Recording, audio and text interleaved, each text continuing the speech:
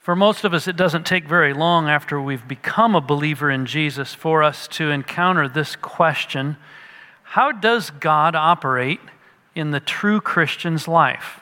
How does God do that? And the reason is because we see so many different experiences. Have you ever met that person that it seems like no matter what happens, they get a miracle every time? And you're just like, how does that work? That doesn't happen for me. What is going on? Is that how God operates in the true Christian's life? There's other people that feel very much like God gives them clear direction. Decision-making is a piece of cake. They just go right onward and upward, and you're just like, how do they get that kind of guidance? There's other people that have roads marked with suffering. And it seems like no matter what they do, the next thing around the curve is yet another difficulty or trial or hardship. And they're wondering, how is God working or operating in my life? And there's many people that don't have great crises or great insights or great miracles, and they're wondering, is this what God does? Am I having God operate in my life? It's a good question, isn't it? How does God operate in the true Christian's life? I invite you to open your Bibles to Paul's letter to Titus. We're going to be looking at the first 4 verses of this letter this morning. And in doing so, hopefully we'll gain some insights to answer that question of how God operates in the true Christian's life, because some of the things that happened for Paul form patterns for us. Others do not, and we'll try to shake out which is which. This is a wonderful little letter, very compact. It's just stuffed with good things. Titus is mentioned a dozen or so times, depending on how you count, 12 or 13 times in the Bible. He was a companion of Paul's, a Gentile who was likely saved under Paul's ministry up in Syrian Antioch. Though he's curiously not mentioned by Luke in the book of Acts, Titus was a faithful ministry partner of Paul's throughout Paul's ministry. Particularly, Titus was present at the meeting in Jerusalem when they were debating about how Jewish the gospel was. And in fact, Paul mentions this in Galatians to say, Titus, being a Gentile, was not forced to be circumcised, and the Jews in Jerusalem, Jewish Christians in Jerusalem, recognized that that was not part of the gospel. He was active in the collection of money for famine relief. Paul sent him to Corinth on more than one occasion to straighten out the problems in that church. They needed a couple of different visits and probably even more. Now, we need to know that Paul had gone to prison in Rome, where he had written the prison epistles. But now, at the time of the writing of this letter, he has been released. One of his first stops upon his release was this island of Crete, a fascinatingly troubled place, if ever there was one. And as he travels, continuing past Crete, he goes to Asia Minor, Macedonia, and Greece, revisiting churches like Colossae, Philippi, and Ephesus. And along the way, he sends Titus back to Crete to provide leadership for a group of churches that are struggling both with truth and how to live out that truth. Now, there's some reasons why this little letter that you hold in your hands is so valuable. Let me share with you 4 reasons why. First, the Holy Spirit inspired the writing of this letter so that what you're holding is the very Word of God. We shouldn't just run over that. Wow, God's Word.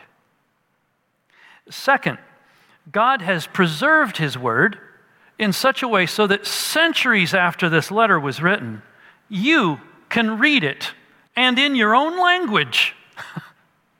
That's a remarkable thing. It bears witness to the fact that we should take up and read. Third, this letter is about truth. I'm going to tell you right now that there will be stuff in this letter that you'll have a hard time accepting. Even some things that we're going to talk about today.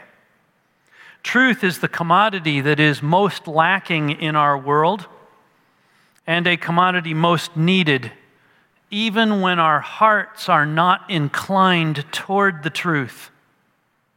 And so, it should be read because it's about truth. Finally, just as important as truth is being able to live by the truth. You see, the beauty of truth is turned into a putrid ugliness when the very people who proclaim the truth do not live by it. And so one of the items in this letter is a call to match up, and even some instruction in how to match up our lives to the truth that we embrace. So, in this little letter, we will hear from God. Let that settle in. We will hear from God. We'll hear truth from Him, and we will be called to live out that truth. Briefly, chapter 1 is going to focus on leaders in the church. Chapter 2 will focus on members of the church in relationship to one another. And chapter 3 will focus on the church's mission in the world. But all of it is about how to live and think as a true Christian. I want to share with you a couple of people's thoughts about Titus.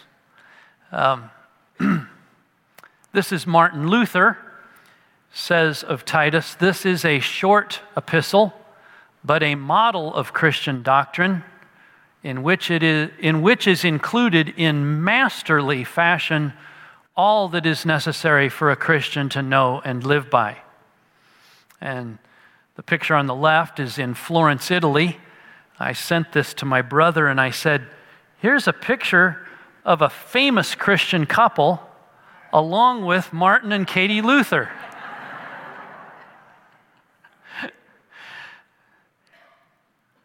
Another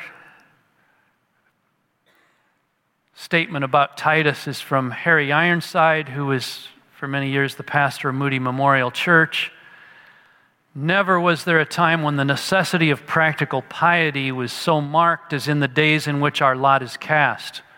He's talking about living out the truth. Never has it been more important to live out the truth that we say we believe. Loose doctrine makes for loose living. On the other hand, it is quite possible to contend earnestly for fundamental principles when the life is anything but consistent with the profession. He's saying it's got to line up. We got a problem here, and this letter is designed to line truth up with living.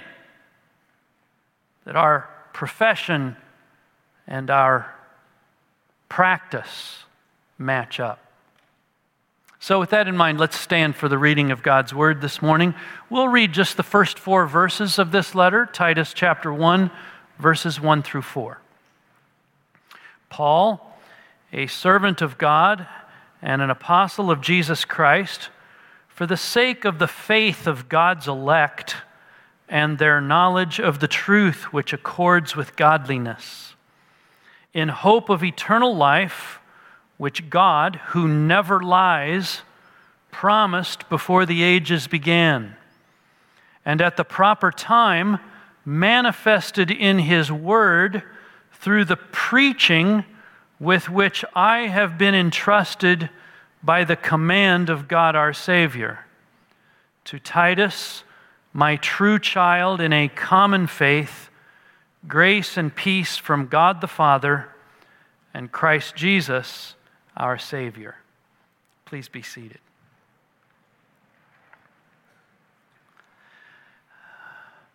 I'm going to suggest here that God's operation in Paul's life provides a pattern for how He operates in ours. We're asking the question, how does God operate in the true Christian's life? Well, let's look at how he operated in Paul's life and see if there isn't some patterns that will help us know how he operates in ours. How does Paul describe himself? He describes himself, first of all, as a servant of God. To whom do we belong? That's key to answering how we will live. If we answer the question, I belong to myself, that's going to have a whole set of characteristics in how you live. Some people have addictions. If they live according to, they say, I'm a servant of my addiction, that's going to make a difference in how they live. Some people say, I live for pleasure, I live for money, I live for my work, I live for my relationships I have with people. Paul answered that question very clearly. He was a slave of God. A slave of God. And his answer to that question determined how he lived. He also describes himself as an apostle of Jesus Christ. Paul was sent by Jesus Christ himself. He met Jesus on the Damascus road. He's my servant.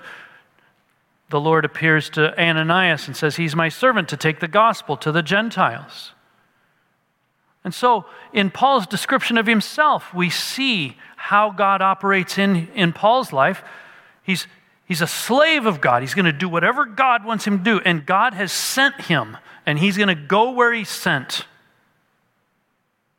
Now, is there a pattern here for us? I think so. But we need to be cautious. None of us should claim the office of apostleship. That's done and gone. But we are sent. Jesus has sent us. The key root of the idea of apostle is sent one. And Jesus has sent us into the world, and we are called to serve him. If you want to know how God operates in the true Christian's life, first of all, there must be a yielding to say, God, I'm your slave. And secondly, Jesus, I'll go where you send me. When you do those two things, you will find that God is operating in your life. Now, for what purpose did God make Paul into who he was? There's two key purposes that are given here in this first verse of this letter.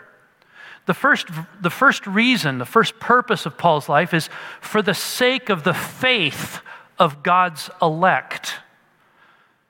For the sake of the faith of God's elect. In other words, there are people that are called elect, that means chosen by God, but they're not Christians yet, and Paul is called by God to bring those to faith. Now, in case you're doubting about that, you wonder, well, did God do choosing before people existed? The answer is yes. This is one of those truths that we have a hard time understanding, comprehending. I don't pretend to say that I know everything about it, but I do know some of the testimony of Scripture on the subject. Let me share with you some. John 15:16, Jesus says, you did not choose me, but I chose you and appointed you that you should go and bear fruit. Or Acts 13:18, Paul's preaching, and when the Gentiles heard this, they began rejoicing and glorifying the word of the Lord, and as many as were appointed to eternal life believed. Or Ephesians 1, beginning at verse 3, blessed be the God and Father of our Lord Jesus Christ, who has blessed us in Christ with every spiritual blessing in the heavenly places, even as he chose us in him before the foundation of the world. He chose us in him before the foundation, not just before we existed, but before the foundation of the world, that we should be holy and blameless before him. In love, he predestined us for adoption to himself as sons through Jesus Christ according to the purpose of his will. Or 1 Thessalonians 1, verses 4 and 5. For we know, brothers, loved by God, that He has chosen you because our gospel came to you not only in word, but also in power and in the Holy Spirit and with full conviction. Paul's saying, we know that you were chosen because when we spoke, something happened that was more than just me speaking words. God took that word and brought along with it power and Holy Spirit and full conviction so that you believed. Or 2 Thessalonians 2:13, we ought always to give thanks to God for you, brothers, beloved by the Lord, because God chose you as the first fruits to be saved through sanctification by the Spirit and belief in the truth. So Paul's purpose when it says, for the sake of the faith of God's elect, is that he's a servant of God, an apostle of Jesus Christ, to bring the elect to faith in Jesus Christ. That's the purpose of his life. He's got a second purpose here. Do you see it there at the end of verse 1? For the sake of the faith of God's elect and their knowledge of the truth. He has a purpose of building up these elect in the knowledge of the truth. Now, this phrase, knowledge of the truth, is used by Paul in several places to speak of saving knowledge. And it begins at the moment of salvation, and it keeps growing. For example, 1 Timothy 2:4, God desires all people to be saved and to come to the knowledge of the truth. Or 2 Timothy 2:25, correcting his opponents with gentleness, God may perhaps grant them repentance leading to a knowledge of the truth. Or 2 Timothy 3:7, talking about false teachers, they're always learning and never able to arrive at a knowledge of the truth. It's about saving knowledge that begins at the moment of salvation and continues throughout our Christian experience. This is in two dimensions, of course, right? One is cognition. We know more about God. We know the facts of the plan of salvation. That would be important, right? But it's also knowledge as a relationship. If you look at the word knowledge through the Bible, you would see that it's quite often used to describe intimacy, an intimate relationship between people or between a person and God. But the idea of knowledge is experiential. And God's design for that knowledge of the truth, notice at the end of verse 1, which accords with godliness. God's design for this building up in truth is to have the goal, not just to have our minds crammed with facts, but to have the goal that we become godly people. This is common throughout the Scriptures. In 1 Timothy 6:3, Paul talks about the teaching that accords with godliness.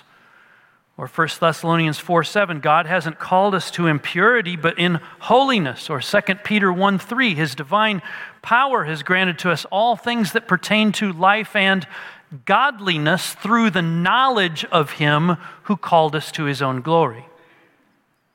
So just as election, God's choosing us before the foundation of the world, is not salvation until there is faith in the truth of the gospel, we also are not arriving at the goal of godliness until there is obedience to the truth of the gospel.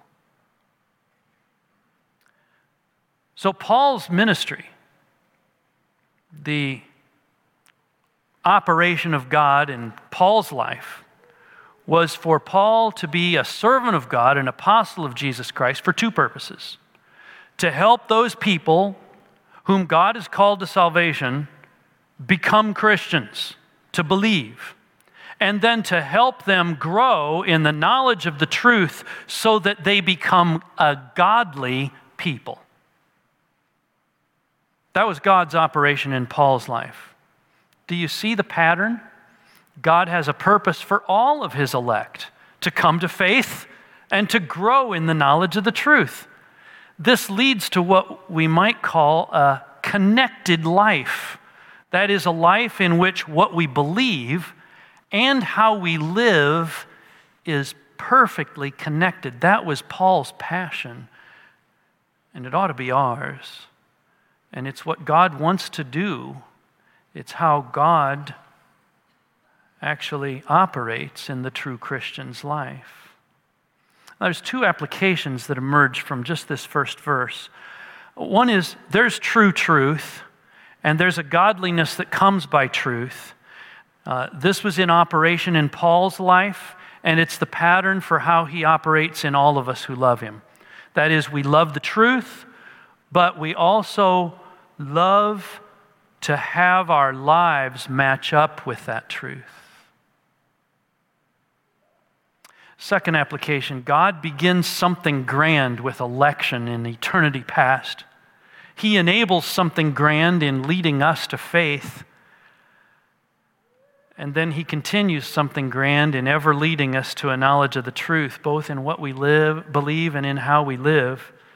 Salvation is more than the moment of faith. It includes it, but it's more than that moment of faith. It includes a before, election, and it includes an after, growing in the knowledge of the truth unto godliness. God's operation in Paul's life provides a pattern for how he operates in ours. Now let's look at verses 2 and 3. God's operation in our lives has a goal, it has an origin, and it has a means. Let's look at these three. The goal, stated right here at the beginning of verse 2, in hope of eternal life. We can know eternal life here and now, though we are not yet with the Lord in glory. We can live in the certain hope of that eternal life. How was it that Jesus prayed in John 17? That they may know you, the only true, this is eternal life, Jesus says, that they may know you, the only true God, and Jesus Christ whom you have sent. To be able to walk with Jesus on a daily basis, moment by moment basis, gives us greater sense of the reality of eternity and the joys that lie ahead and the certainty of the hope that we have. This is what God's operation in our lives does for us. Though we are not yet with the Lord in glory, we live in the certain hope of that life. You ever met someone who's just so excited about their walk with the Lord, they almost glow? What's going on there? What's going on there is that they have come to a place where they recognize this hope of eternal life.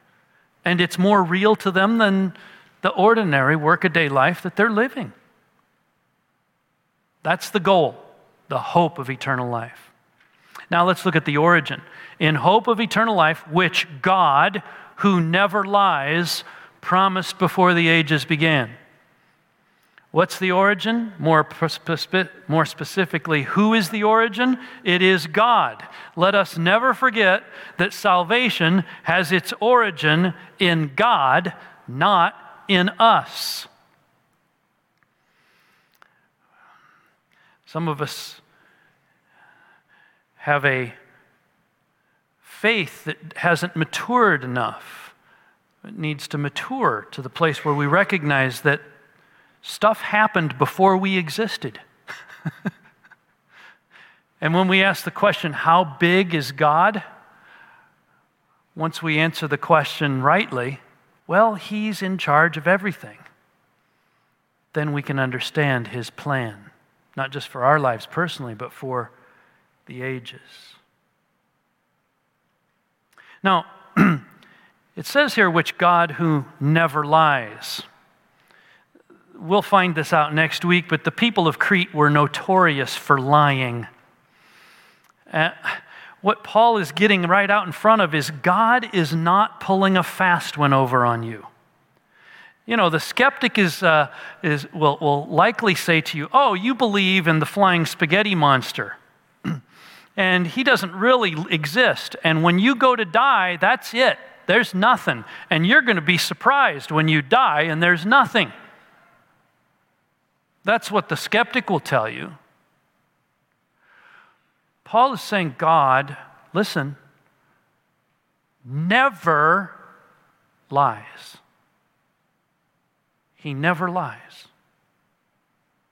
So what he has told us in his book about what he has done for us in Jesus Christ is a certainty of fact. He never lies. 1 Samuel 15:29. Also, the glory of Israel will not lie or have regret, for he is not a man. Hebrews 6:18. Two unchangeable things in which it is impossible for God to lie. We who have fled for refuge might have strong encouragement to hold fast to the hope set before us. So when Satan comes with those doubts, did God really say? Or is God real? Come back to this verse and read it out loud to yourself. In hope of eternal life, which God, who never lies, promised before the ages began.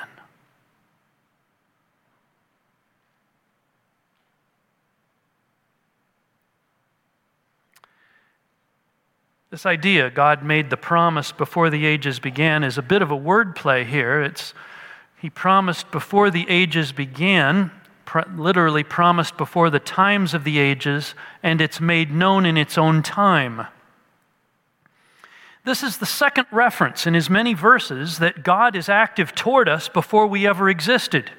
He elects to salvation, and then there is faith and growth in the Word, and then there is eternal life, which God promised before the ages began. So think about it. He is up to something before the creation of the world. He prompts faith in us, and he leads us to eternal life. Just stop and ponder for just a second about the vastness of God's plan.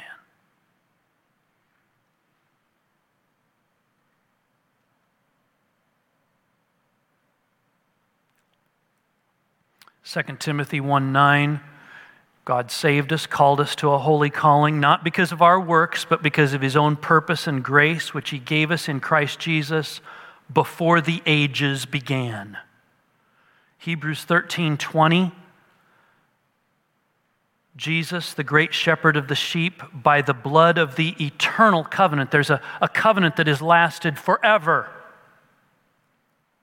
John 17:24, Father, I desire that they also whom you have given me may be with me where I am, to see my glory that you have given me because you loved me before the foundation of the world. John 6, all that the Father gives me will come to me, and whoever comes to me I will never cast out. And this is the will of him who sent me. I should lose nothing of all he's given me, but raise it up at the last day. For this is the will of my Father, that everyone who looks on the Son and believes in him should have eternal life, and I will raise him up on the last day. What is being stated here in Titus 1 and through the scriptures that I've just mentioned is that God the Father made a covenant in eternity past with God the Son to redeem human beings. I love how John MacArthur puts it. It's a long quote, but because I like it so much, I'm going to read it all to you. Here's what MacArthur says. The Father, God, says to the Lord Christ in eternity past, I love you so much, I want to give you something, and what I want to give you is a redeemed humanity. I want to create a race of people, and I want to redeem them, and I want to give them to you as a gift. And I want to give them to you to love you and adore you and honor you and praise you and worship you forever and ever. That's why there is a salvation, because God predetermined in eternity past to give a love gift to the Lord Jesus, and everybody who is saved is a part of that elect and chosen, predestined group of humanity that's going to be the love gift from the Father to the Son. That's why nobody ever gets saved unless the Father draws them, because the Father knows who it is he's giving the Son. And that's why the Son never loses the ones who come, because he holds on with tenacity to the precious gift that God the Father has given to him. MacArthur continues, we are that redeemed humanity. And that is precisely the plan of redemption that is revealed in Scripture. Wonder of wonders, the day will come when God the Father will have drawn all of the predestined and elect humanity. They will have come to faith. They will embrace Christ. Christ will hold on to them, and all of them together will arrive in glory, and they will be the love gift from the Father to the Son, and they will spend all eternity praising and honoring and serving and glorifying.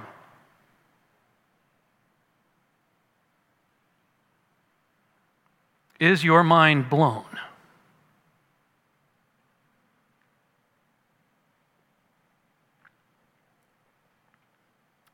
For the sake of the faith of God's elect and their knowledge of the truth which accords with godliness, in hope of eternal life, which God, who never lies, promised before the ages began.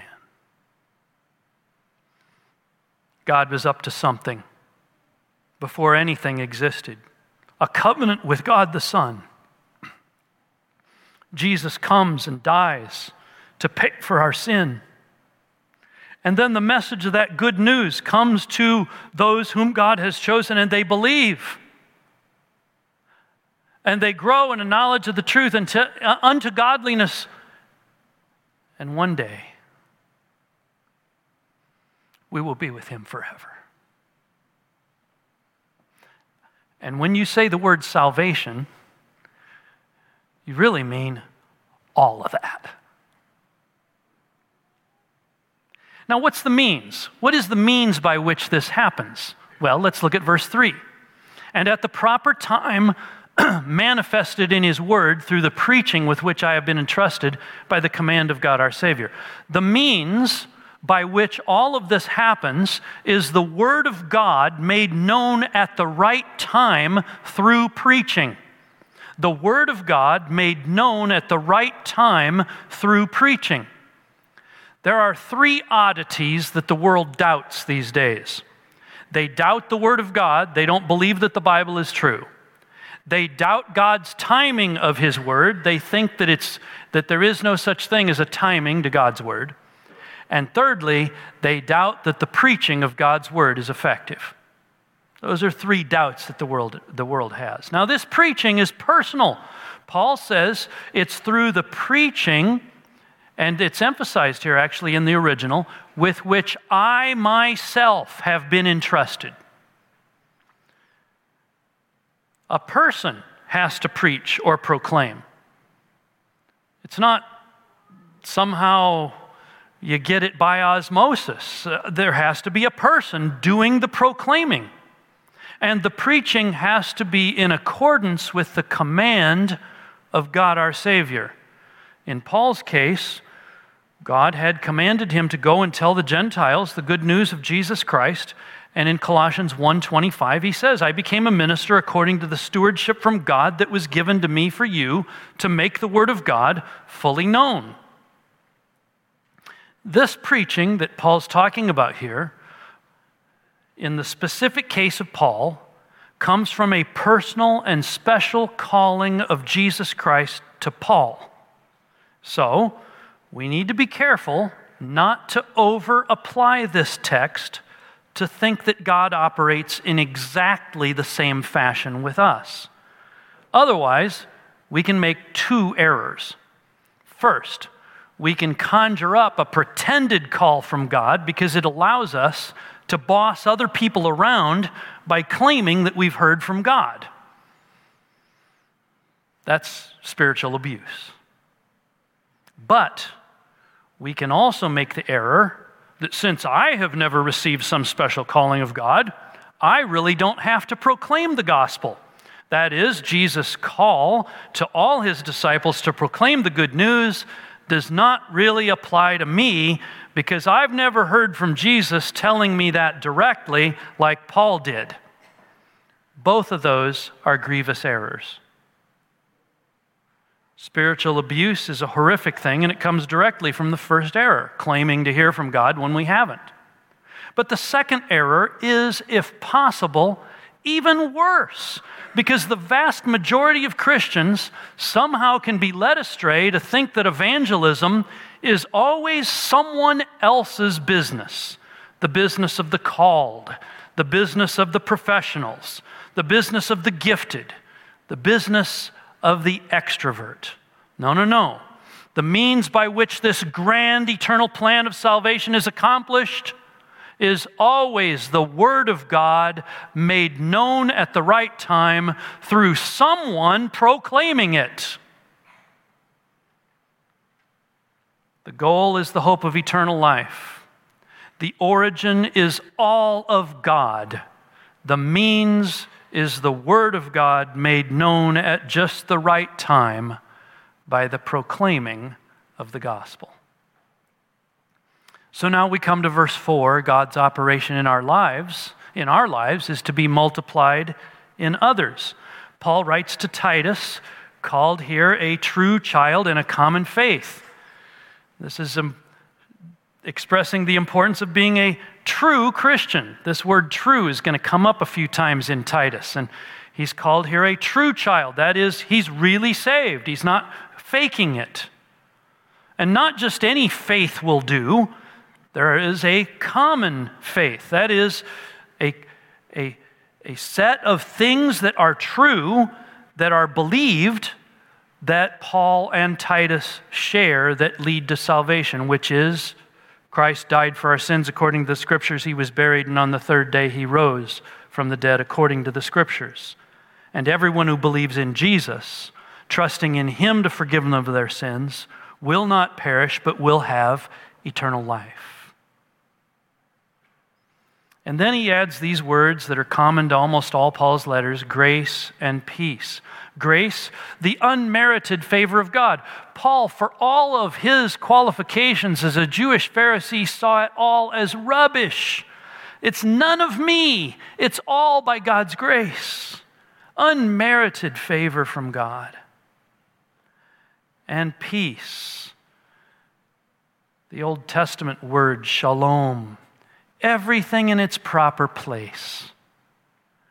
Titus, have the unmerited favor of God and His peace, everything in its proper place, from God the Father and Christ Jesus, our Savior. I want you to just note one little sidebar here. Notice that the words our Savior appear at the end of verse 3, speaking of God the Father, and they are used in verse 4, speaking of God the Son.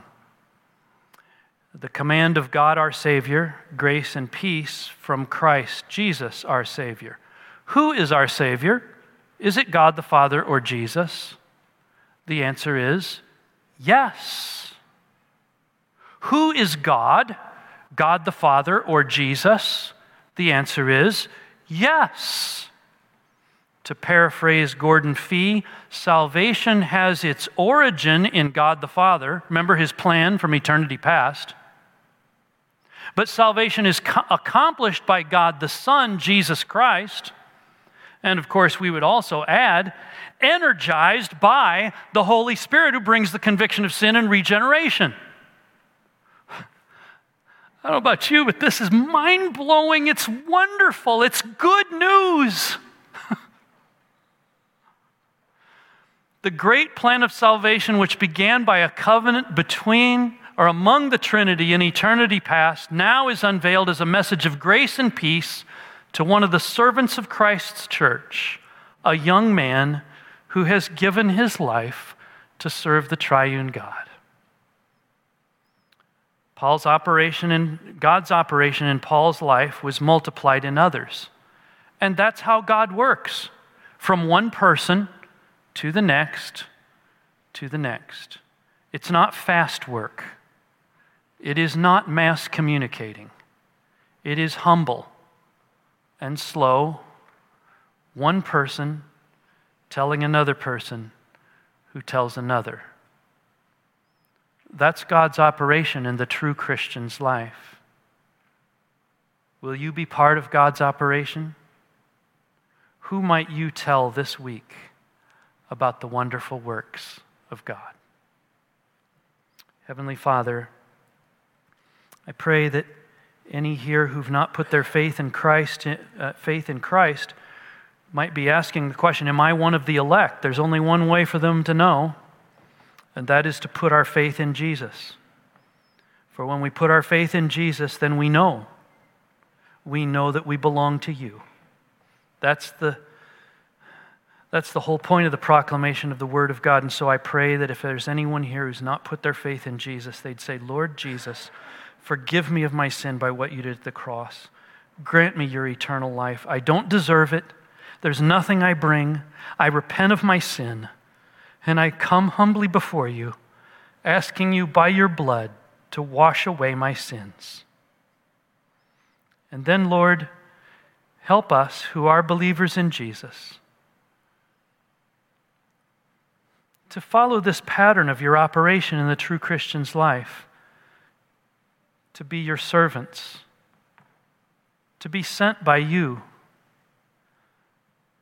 to point people to faith in Jesus, to help them grow in the knowledge of the truth, so that all of us become more like Christ with the hope of eternal life, that you, who never lie, promised before the ages began. And at just the right time, you make it known through your word, through the proclamation that Paul, and yes, by virtue of the Great Commission, we have been entrusted with. In Jesus' name, amen.